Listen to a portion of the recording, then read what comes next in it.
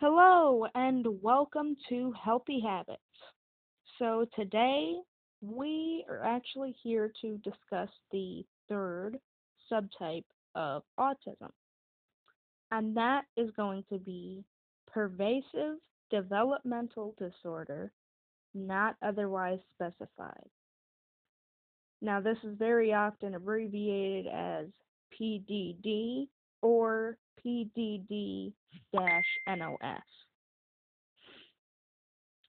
Some developmental health professionals may also end up referring to it as uh, sub-threshold autism due to their having some but not all autism symptoms or having symptoms that are so mild,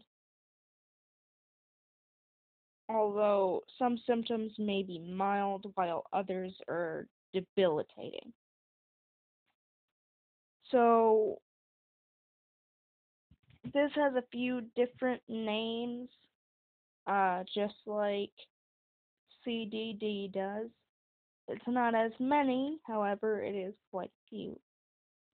Um, so basically, PDD, NOS, PDD NOS, as some others like to call it, is one of those forms of autism where you're not going to have all the symptoms. Don't expect to have all the symptoms because this is seen as a more mild form of autism due to the fact that they only have a few and not all forms or symptoms of autism, or they have such mild symptoms. Now, as I said, some symptoms in people may be mild, while others might be pretty major. But let's move on. Now, let's start categorizing these symptoms. So, some social issues that they face could be wanting to make friends, whereas they have an inability to make them. Uh, there could be language delays, difficulty understanding body language. Uh, this could also be having difficulty understanding facial expressions or tone. Uh, they could also have difficulty with emotional understanding, so they might have issues understanding other people's emotions and sometimes even their own. Communicative struggles could include babies not babbling, or when they do learn new words, they repeat them, kind of like a parrot, how they just repeat it over and over and over and over and over again. Uh, they could also have trouble with humor or sarcasm. So, some of these symptoms are a lot like the others in the fact that a lot of these are pretty much just general autism symptoms. However, as I said previously, people with these disorders or with this disorder aren't going to have all the symptoms. They'll have some symptoms, but they're not going to have all of them. In fact, they may have only about half, if that. But this could still include them. Behavioral troubles could be emotional outbursts and or tantrums. Um, they may become dependent on routines and they could have an obsession with order. Uh, with frustration or as well as frustration with effortless misinterpretation. So they could become very frustrated or agitated when they cannot understand something. Uh, these children are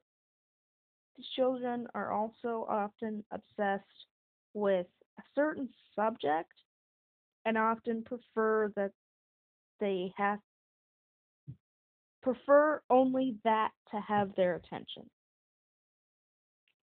So let's break this down a little bit. Some social issues that they face could be wanting to make friends and not being able to make them. So they might have an issue communicating properly. They could also have an issue with charisma.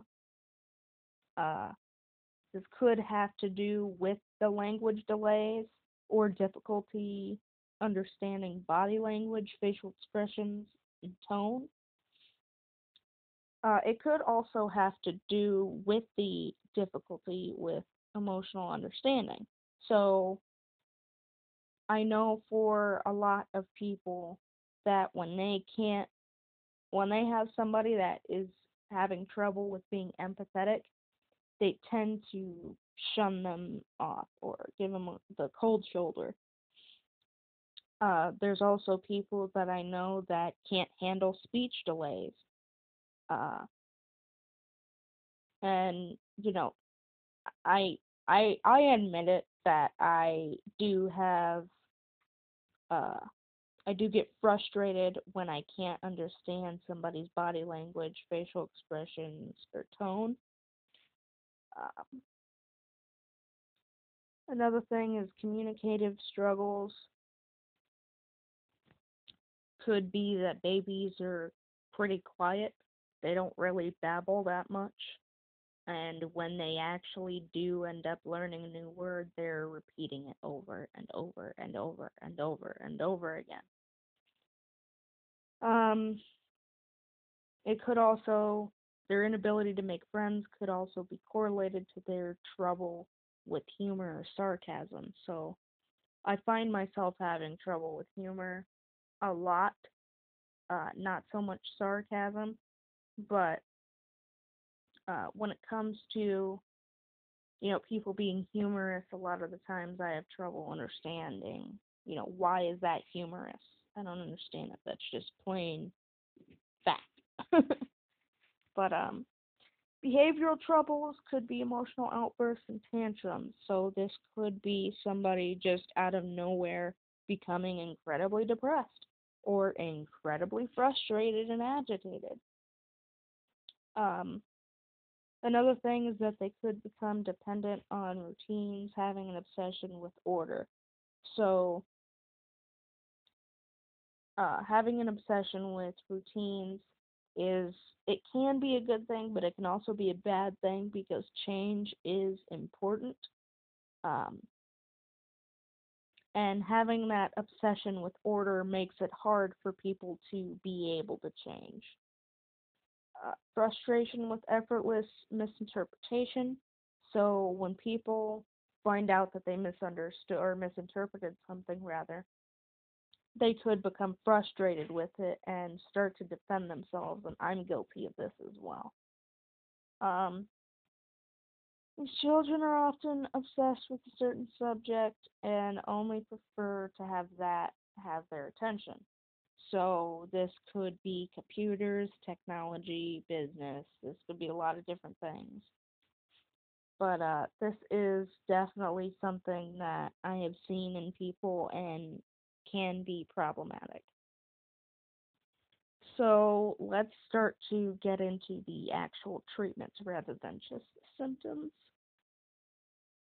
Treatments tend to be just a combination of therapies to help with their developmental challenges. So this could be play therapy, sensory integration, ABA, and this could be social issues that they're trying to solve, which could have a few different kinds of therapies involved, depending on the actual issue. Um, some other things that can replace these therapies are hotlines, support groups, and weekly meetings. And as I said before, weekly meetings are more so like clubs or uh, sports or something like that. rather than just a support group where you talk about the issue that you have. This is highly dependent on what your issues actually are or what the individual's actual issues are. Uh,